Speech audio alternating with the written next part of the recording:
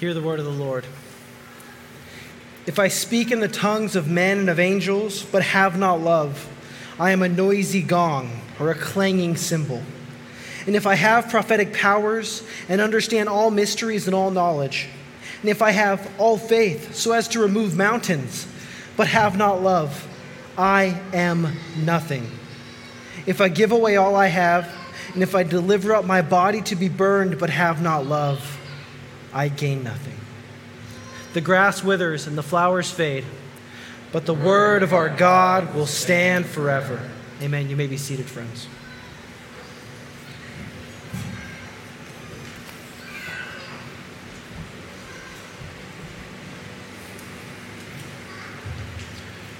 Would you please pray with me? Our Father and our God, we come before you this morning, fully recognizing that we are a distracted people. We are also a needy people.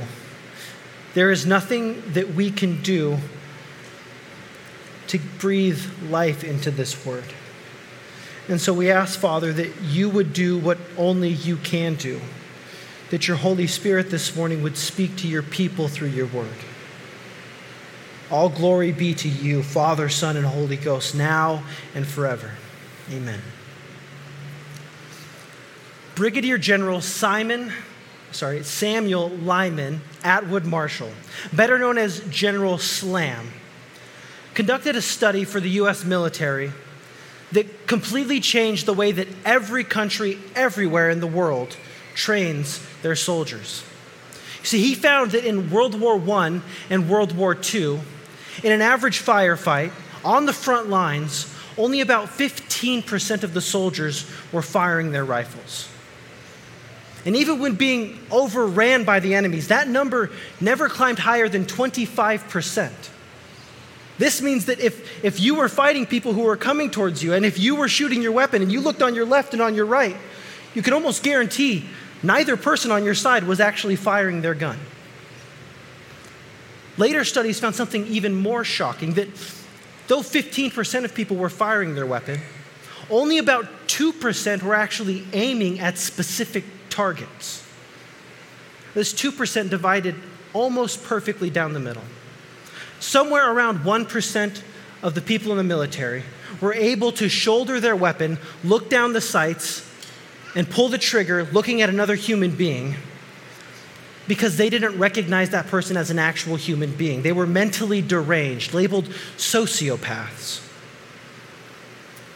Shockingly, the other 1%, the Medal of Honor winners, those who single-handedly stormed machine gun nests, those people were mentally stable. But they did have something in common. Almost without exception, none of them had close family back home, which meant that the men that they fought with were the men that they fought for. In a word, they fought so well because of love. Love. It was the key to their efficacy. And as we will see this morning, our text presents it is no different for us. In fact, our text will show us that without love, your service will prove ultimately unhelpful, completely unvalidating, and eternally unrewarded. Without love, your service will prove ultimately unhelpful, completely unvalidating, and eternally unrewarded.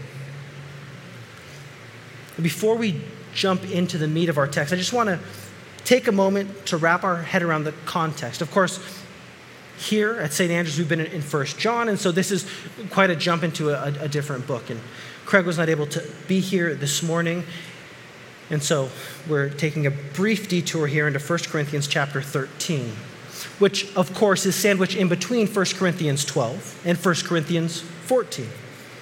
1 Corinthians 12 believes, now concerning spiritual gifts, and then Paul goes on to describe how spiritual gifts are distributed amongst the body, and no one part looks like another part, but they all serve their purpose.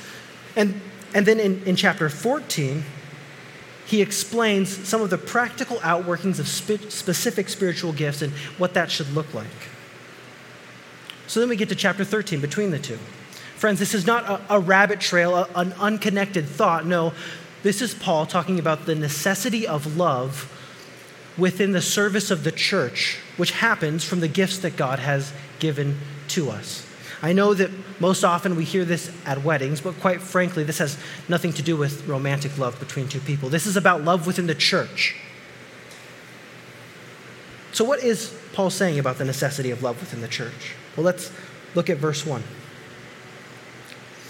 If I speak in the tongues of men and of angels, but have not love, I am a noisy gong or a clanging cymbal. There has been much discussion about what Paul means here when he says tongues of angels. And we'll get to that. But first, what I want to draw your attention to is that Paul here, at least here, is not claiming to speak in the tongues of angels. Not in this passage. This is a hypothetical. It's as though he was saying, imagine with me that. Because if he was claiming to speak in the tongues of angels here, then we'd have to say he was claiming to have all human knowledge and was claiming to have given up his life to martyrdom, which doesn't make any sense because he's writing this. But what is he saying? Well, the first thing I want to draw your attention to is that this is a figure of speech called a merism. A merism. The tongues of men and the tongues of angels. Like from the top of my head to the tips of my toes. It isolates two parts of a whole thing to stress the totality of it. What Paul has in mind here is complete linguistic mastery. So let's flesh out what this would look like. I say to you, imagine with me that I could speak all languages. And you say, Riker, I can't do that. And I say, well, if I'm honest, neither can I. I mean, in preparing this text, I really tried. I sat down and I could think of a word or a phrase in somewhere around 10 languages, which sounds really good until you realize that there are over 6,000 languages spoken around the globe today, not to count for past dead languages. I can tell you the closest that I can approximate, though, to this idea of all tongues of men. I once worked with a woman who was born in the African country Eritrea. When she was a small child, her family fled war there to the country of Germany. She was raised in Germany, and then after she graduated high school, came to the U.S. to go to college. Because her family was from Eritrea, in the household they spoke the language Tigrinya, which is the language they speak in Eritrea. Because she grew up in Germany, she would go to the store or talk with her classmates and speak German. And then as she came to the States to go to college, she learned English in high school, preparing herself for that. Sometimes our lunch breaks would overlap, and I would go upstairs to our break room, and she would be on a phone call with her sister back home in Germany. They would have the most beautiful trilingual conversations, an incomprehensible amalgamation of English and an African language, Tigrinya and German, swapping out words or phrases as they best fit her thoughts or ideas. It was incredibly effective. I asked her one time, how do you pick? And she said, well, whichever one I know is going to communicate the best to her. Easy, effective communication. But Paul takes this a step further. He says, the tongues of angels. What does he mean by that? I'll tell you what I think he's getting at with this merism here.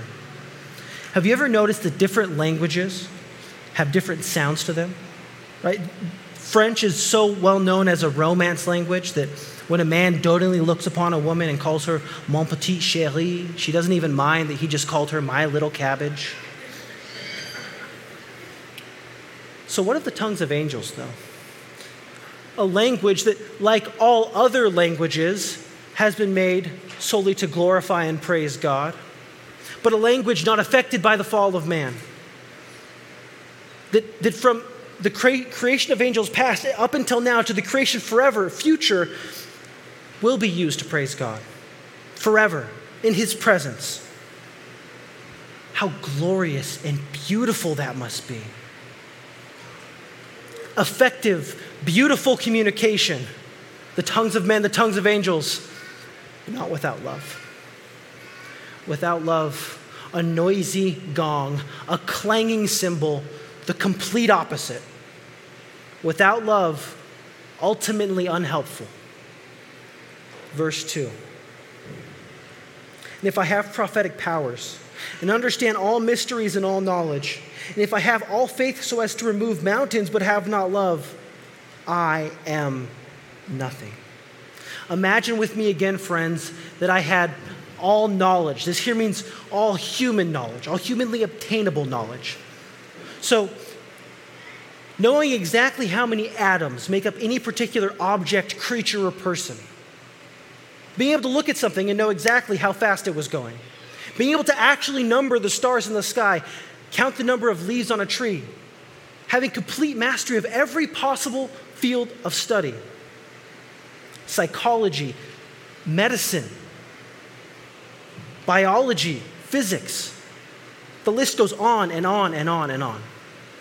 But again, Paul takes it a step further. Not just all human knowledge, he says mysteries, which he uses elsewhere in his writings to refer to the gospel. This is theological knowledge. This means having a complete and perfect understanding of everything the Bible says, all of its context, all of its interconnections, being able to settle once and for all every single theological debate there has ever been. But again, Paul takes it a step further. Prophetic powers. This is knowledge that is dispensed directly from God with no creation or book of Revelation as an intermediary, usually pertaining to the future. But again, Paul doesn't stop there. He keeps on going. And all faith. Faith so as to do the impossible. Imagine what this person would be like, friends. Could you imagine having them as a friend? Any question you ever had, they could answer. And their faith would be vibrant, palpable. Not without love. What does Paul say? Without love, I am nothing. Completely unvalidating. Verse 3. If I give away all I have, and if I deliver up my body to be burned but have not love, I gain nothing. I think this is the easiest one for us to wrap our minds around, this imagine with me that scenario here. Because we're all very well aware of philanthropy. I mean, there are a lot of very famous, very wealthy people who are known for giving away their money. I think recently, the most recent one I can think of that went viral was when someone sent a tweet to Elon Musk on Twitter, and they said, hey, if you donated this percentage of everything that you have, you could solve world hunger. And he said, great, let's get some accountants on this. Let's make sure these books are open, talk with the UN, and if you can show me the numbers, I'll do it. We understand philanthropy. Billionaires give away money all the time. But Paul takes it a step further, not giving away some of what I have, not giving away most of what I have, all. And this verb tense has the idea of an ongoing thing. So this isn't the idea of giving up Christmas dinner to go serve at a soup kitchen. It's more that you sold your Christmas presents to help fund the soup kitchen. And the continual nature of it means that gone would be all of the materialistic indulgences that we're so used to. Never buying something again just because you wanted it, whether it was a sandwich, a Starbucks coffee, clothing, whatever. But again, Paul takes it a step further. Giving of your very life. Now here our translation says to be burned. Some translations will say to boast, and I think most of your Bibles probably have a footnote in it if they do say to be burned. Whether Paul is talking about giving up your body to boast so that you could brag about it, or to the flames of martyrdom, his point is the same. If you give away everything that you have, all the time, and then die in a martyr's death, but do so apart from love, I gain nothing. Eternally unrewarded. We've spoken about its centrality, its necessity for efficacy, but we have yet to really define it, friends. What is love? See, I think Paul knew that would be on the minds of the reader because he takes the next few verses, the verses that we all know from weddings, and he tells us, love is patient and kind. Love does not envy or boast. It is not arrogant or rude. It does not insist on its own way. It is not irritable or resentful. It does not rejoice at wrongdoing, but rejoices with the truth. Love bears all things, believes all things, hopes all things, endures all things. So I ask you, friends, what would your service look like apart from that? Apart from that love? I can think of a few different images. One is it would be done grumblingly. Maybe if you're handing out bulletins, you're frustrated that it's so hot in the doorway there as you're handing them out. Or maybe if you're picking up the communion glasses. Come on, why can't people just put them in the baskets? There's always something to grumble about, no matter how small it is. It could be done grumblingly. Alternatively, it could be done happily, but to be seen. Did you guys see what I'm doing? I'm serving at the church now. As if somehow earning a person's favor makes your service worth it. And finally, most insidiously, it can be done with a happy heart, not insisting upon your own way, not arrogantly, but only and always to check it off of a list that you make yourself. The problem is, friends, is that you will never add enough things to that list or check enough things off of that list to make that list worth anything. So what do we do with this? What do we do with this understanding that love is necessary for service, for executing our gifts? Well, first and foremost, friends, you serve. See, that's Paul's presupposition coming into this passage here. In 1 Corinthians 12, when he talks about the body and the different parts of the body playing the different roles that our different parts do, that's a metaphor for you serving within the church. You have all been given gifts. We have needs here. So serve. Just this morning, David actually came up to me and asked me, hey, do you mind in the announcements mentioning something about needing people on the sound team? We don't have enough people to run the soundboards all the time. Can you push buttons? I know it sounds complicated. I promise. Hungren will make it very simple for you. Can you push buttons? Then serve, friend. There is a real, actual need here in our church for that. And there are other needs. People cut up the communion bread. People pour the communion wine. People make the communion bread. People hand out your bulletins. People clean up your bulletins. There are things that you can do here, even if you say, well, I can't play an instrument. I can't preach. I don't want to lead in front of the people. There are ways that you can serve, friend. Think of how all of us, even if it's your first time here, have benefited from Hungren's service here. Setting up all these sound systems so that you can hear when the music is played, so you can follow along with the liturgy. Done in the background. No one saw. No one was here. Service, friends. Service and love. So the presupposition is that you are serving. And when you do serve, serve in love. Serve out of love. It is the only way that your service will amount to anything. We have the unique opportunity in our church coming up, friends, as we launch into these home groups here in just a few weeks. This gives us the opportunity to display love to one another, to care for one another, to be involved in each other's lives. You can be a guest at someone's home and still serve them. And as we love each other that way, we will grow in love. It will become more natural.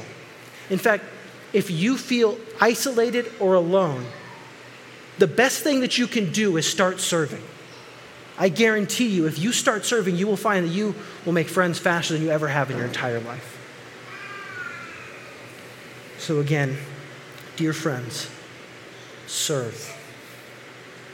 And when you serve, serve in love, because without love, your service will prove ultimately unhelpful, completely unvalidated, and eternally unrewarded. And you don't want that. I don't want that. I can say from this text, God himself does not want that for you. So may we as a people be a people who do everything that we can within our power to serve and trust that God will supply what we need to go past that and serve. And we do it in love. Would you pray with me?